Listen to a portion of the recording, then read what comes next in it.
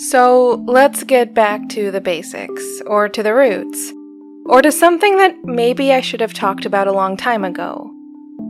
Maybe not, but if I had, we would have covered very different ground, and maybe that's ground you would have preferred. I can't say because I don't know, but I do know that I'm the one who's making this show, and while I don't like all of my choices, I've enjoyed going down this route. But that's not the point, and I am trying to get to it.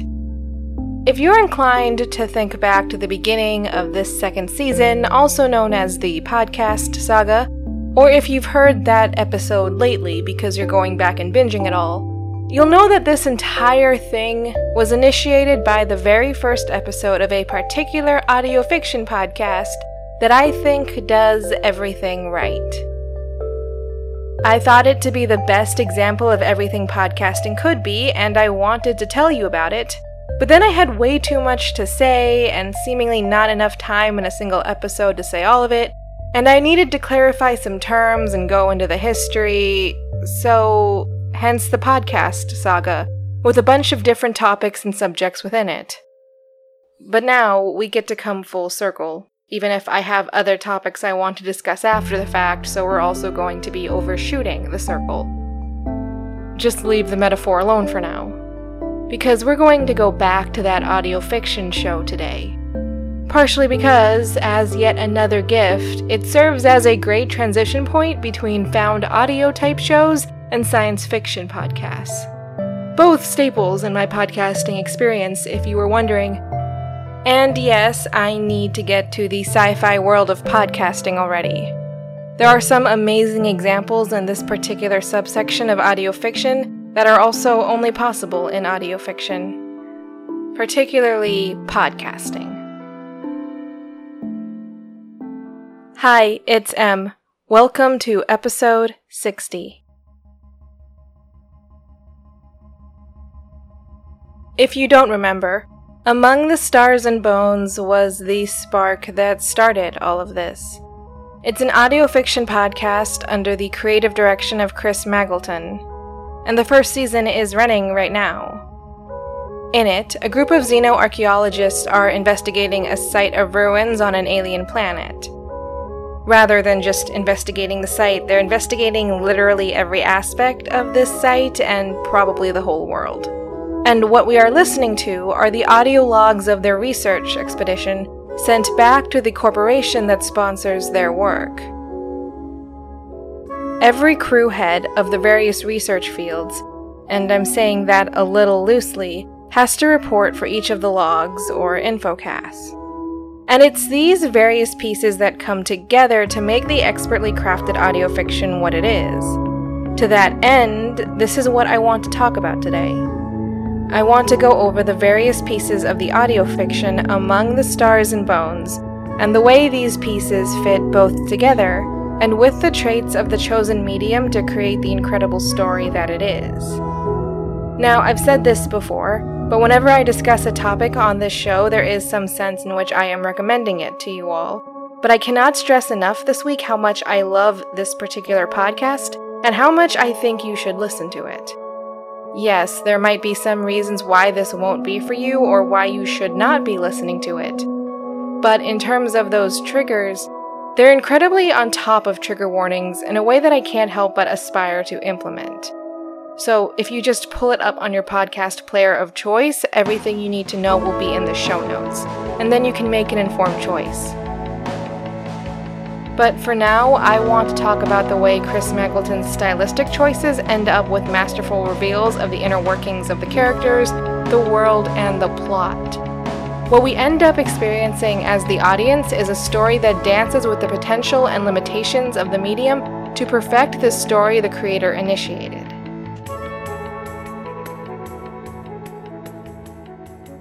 As previously mentioned, the audio files we are listening to in the context of the narrative are report logs, made by researchers with different specialties presenting their projects or progress to the company that is funding the expedition with the expectation that this company will benefit in ways beyond the acquired knowledge being harvested on behalf of all humanity. You know, common good is great, but there's more out there than that. And you also get the sense that, because of the distance or other technological limitations, this is the only way these two groups can communicate with each other. And that might be well and good, but the thing is, the only method of communication the two of them have is also meant to serve as the definitive record of events to be referred back to, as a sort of final authority in the case of disputes, or lawsuits, or in other situations where blame matters a lot. Now, the importance of that detail might go over your head if you've never worked at a law firm or a place where audits were a common occurrence. I've worked in both, so I can speak not quite as a person of authority, but something close.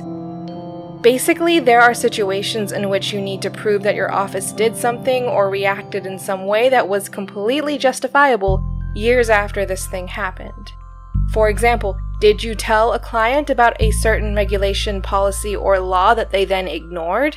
Did you ask for a particular document that could have changed the outcome of the case, but were just never given it by the client? On the other hand, and as the more likely real-world example of this phenomenon, you may need to be able to explain months or years after the fact why it is you spent money the way that you did. Justifying various purchases, you could also call it.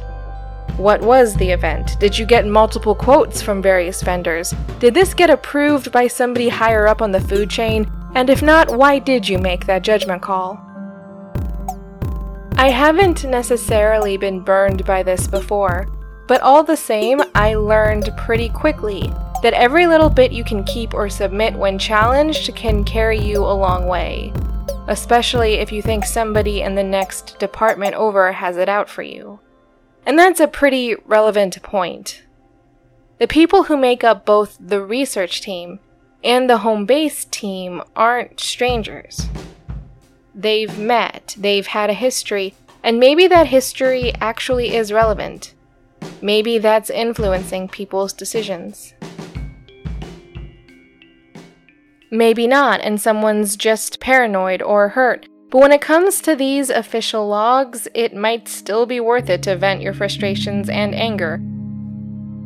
Entering it into the official record might be ill-advised at face value, but it's also the only way you could protect yourself if it actually turns out to be relevant later. Even then, it's not great protection, it's just better than doing nothing. And for the sake of the audience, it's a way of doing an exposition dump without actually doing the atmosphere-breaking exposition dump. This is all going to happen while the story is unfolding. The characters are going to be frustrated when their decisions are undermined, and if they think they know why it happened, and that it wasn't a valid professional reason, that frustration and the need to pad out the record could later protect them if their actions are challenged. Like, let's say researcher knows that he needs to do X, but corporate command is forbidding him from doing so. The researcher could disobey, but that could also come back to bite him, just like not doing the thing he knows he needs to do. It's somewhat of a catch-22, and maybe that potential destruction is the corporate contact's endgame. Better make sure there's evidence to that theory, even if that evidence is a little personal or embarrassing. To add to that, audio logs in this context just make a great deal of sense. It doesn't just leave the immersion untouched and therefore not broken, it actually is a critical part of building it up in the first place. It's not only reasonable to think that audio recordings would be all the crew of researchers could send back, it's, from a technical standpoint, the only possibility. Space or not, audio is easier to transmit than video just because there's less of it. I mean, if you made a video log, there would still be an audio component to that log, or you would need one. It's easier to convey nuance through the pitch of one's voice than it is through any sort of visual. That's just the way our language and communication norms have developed. The other type of revelation we can do with audio logs is that of the world. And that is where the sci-fi component comes in. It's very clear from what we hear that the research team have stumbled upon a major discovery. There's a lot of literally everything to comb through, and while they have to report back to command, because this is an auditory medium, we can't see any of it. On one hand, that's what makes this story possible. After all, visuals are expensive to produce, both in terms of the material and labor necessary to do so. And these expenses can limit the creators who end up entering that space. They serve as a very real gatekeeper of sorts, but when you strip that requirement away by switching to a medium that doesn't have visuals, then suddenly there's more space available for new creators to come in. On the other hand, and the thing I was thinking about, this may seem to go against conventional storytelling wisdom. Or I think it's, quote, conventional wisdom. It's something I learned a lot when I was in high school, which included lessons on how to be a writer. Remember, Stephanie Meyer had gone to that school, and they were kind of banking on having some other famous alumni in case of trouble. It's not that I studied creative writing in school, like in college or in graduate school. There was just something off-putting about that idea, but back to the point. In conventional storytelling, a writer has to build their story in a very specific way. Or they have to describe events and atmospheres in a very specific way. Namely, that you should show, not tell, what is or what is happening. But in podcasting, there's no show, only tell, you'd be tempted to say. But that is a temptation that only comes from taking those words at face value. It's not meant to be literal advice, but advice to steer you away from repetition in your writing and towards a more flowing poetic creation. But still, there is this sense that what you end up hearing in Among the Stars and Bones isn't done, quote, properly. When considering that particular piece of advice or that writing standard, and yet, or because of it, the story works very well. And I would say that it works because of where the audience is present relative to the events of the story. This is where the found footage or eavesdropping interloper aspect of the story comes into play. These tapes are being made for the sponsoring company who cannot see what is going on. They cannot, as of yet, see the site of the site, but they will eventually. As long as they continue to financially support the expedition, that is. And there is this sense that the researchers have to convince them to do that. But even if that isn't the case, they still have to fill the spaces visuals normally would. I never liked getting writing advice when I was growing up. I also wasn't a great person growing up. I liked being the contrarian, so take what I say with a grain of salt. But as I saw, there was an infinite nature to creation, to storytelling, or at least to the way I told stories. You couldn't put me in a box without fundamentally changing what I was trying to do. And look, I'm not saying those stories were any good. I'm just pointing out that my relationship with writing was a very personal one. It was a way of expressing myself, and I tended to not fit into boxes easily. Or when someone had tried to put me in a box, it was usually to my detriment. So obviously I was afraid of boxes, and I'm not good with metaphors. Sometimes, while their advice did not feel like attacks or attempts at displacement, it felt like people were trying to get me to do things I didn't want to do, and I never have responded well to that. So I shelved that advice until it was apparently time for me to feel incredibly insecure about a thing I was making, and then it came out.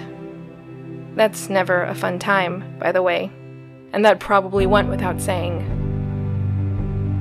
And then enter Among the Stars and Bones, an amazing story that pushes creative boundaries because of and for the sake of the story.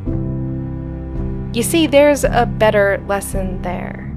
That when it comes to art or to a story specifically, It's your creation to make as you see fit. You have to keep it engaging, but that can mean a few different things. It's essentially permission to create as I see fit.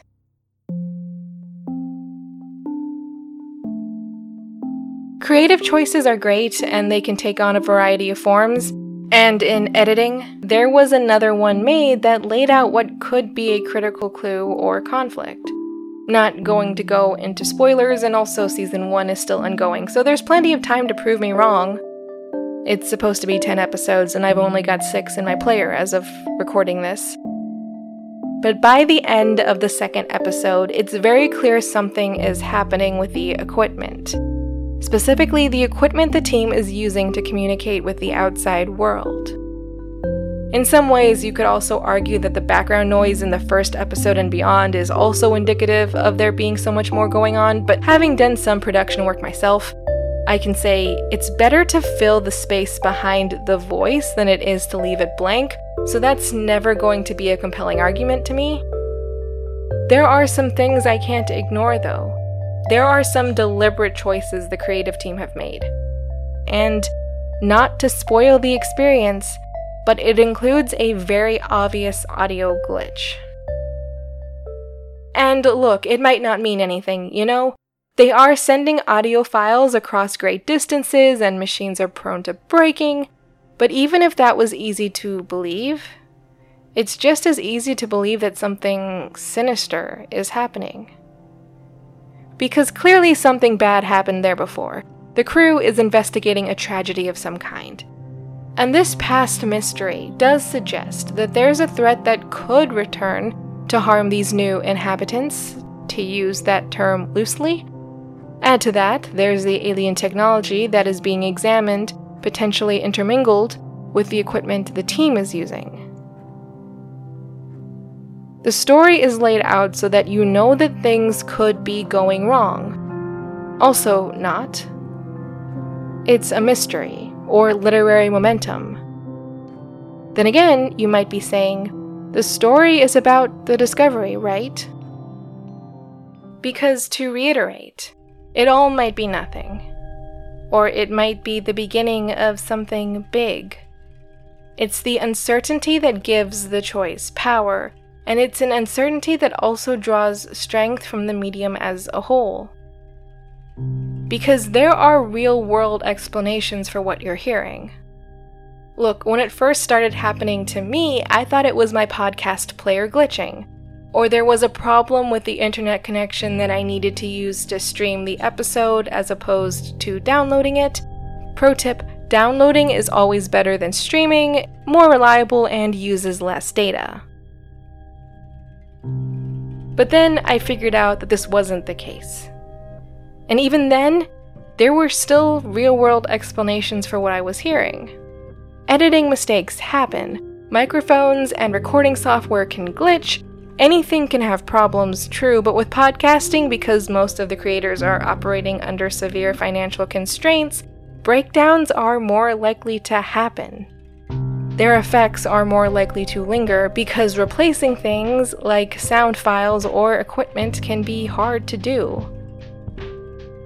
And to compound on that problem, equipment that is struggling to hang on can't be replaced until its final death knell finishes its chime. And or you opt for a free or cheap alternative that's going to limit what you can do or fix. So when the problems start happening, you might just think that it's par for the course, and then you realize how polished the rest of the episode has been. You, or in this case I, let's be fair, couldn't believe it was a mistake. So if it wasn't my internet connection, which I proved it wasn't, then what was causing this? It had to be in the universe of the story, but maybe not. Or maybe it's not anything significant. The human brain is wired to avoid uncertainty. And that makes sense when you consider that uncertainty can mean death in certain circumstances. We want to know if something is a threat, or what a clear threat actually is and where its weaknesses are, because then we can save ourselves, right? Think horror stories, but the kind where there are set rules in place and the characters then have to discern and navigate the rules. At our core, human beings are creatures that rely on our minds as our greatest tool or only defense. So what happens when this weapon is missing a piece or two? In the case of this story, we're missing a piece. We have numerous alternatives that we could fit into the space, but alas, they do not fit well. And we can see that. So our intellect is working against us as well as with us. We are pulled into the story by being pulled into a dialogue both with what we are hearing and what we are. Without the mystery, this tale of xenoarchaeologist isn't going to have the same appeal. It goes from being a narrative with momentum to being fictionalized records that we can use to lull ourselves to sleep at night, which would be a huge waste of the creative talents behind the show and not as engaging. And really, this is all from a small creative trick or choice, but this escalation early on in the narrative engages the audience. It instigates the narrative arc that, I will remind you again, is still ongoing. So yeah, you could totally jump in right now. And you should, seriously. There is so much more I could praise, but those are also things you could discover for yourself, so you should go do that.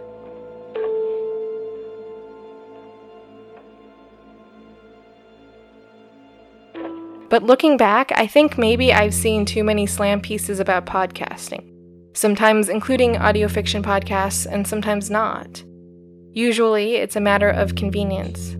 Because these articles are never about podcasting so much as they seem to be about a fear of change, a fear of there being a media space without any regulator beyond the content consumers, despite that not exactly being the case.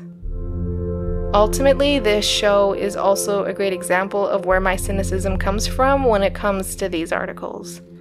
Because it is an amazing show, and pretending it doesn't exist is only doing humanity a disservice.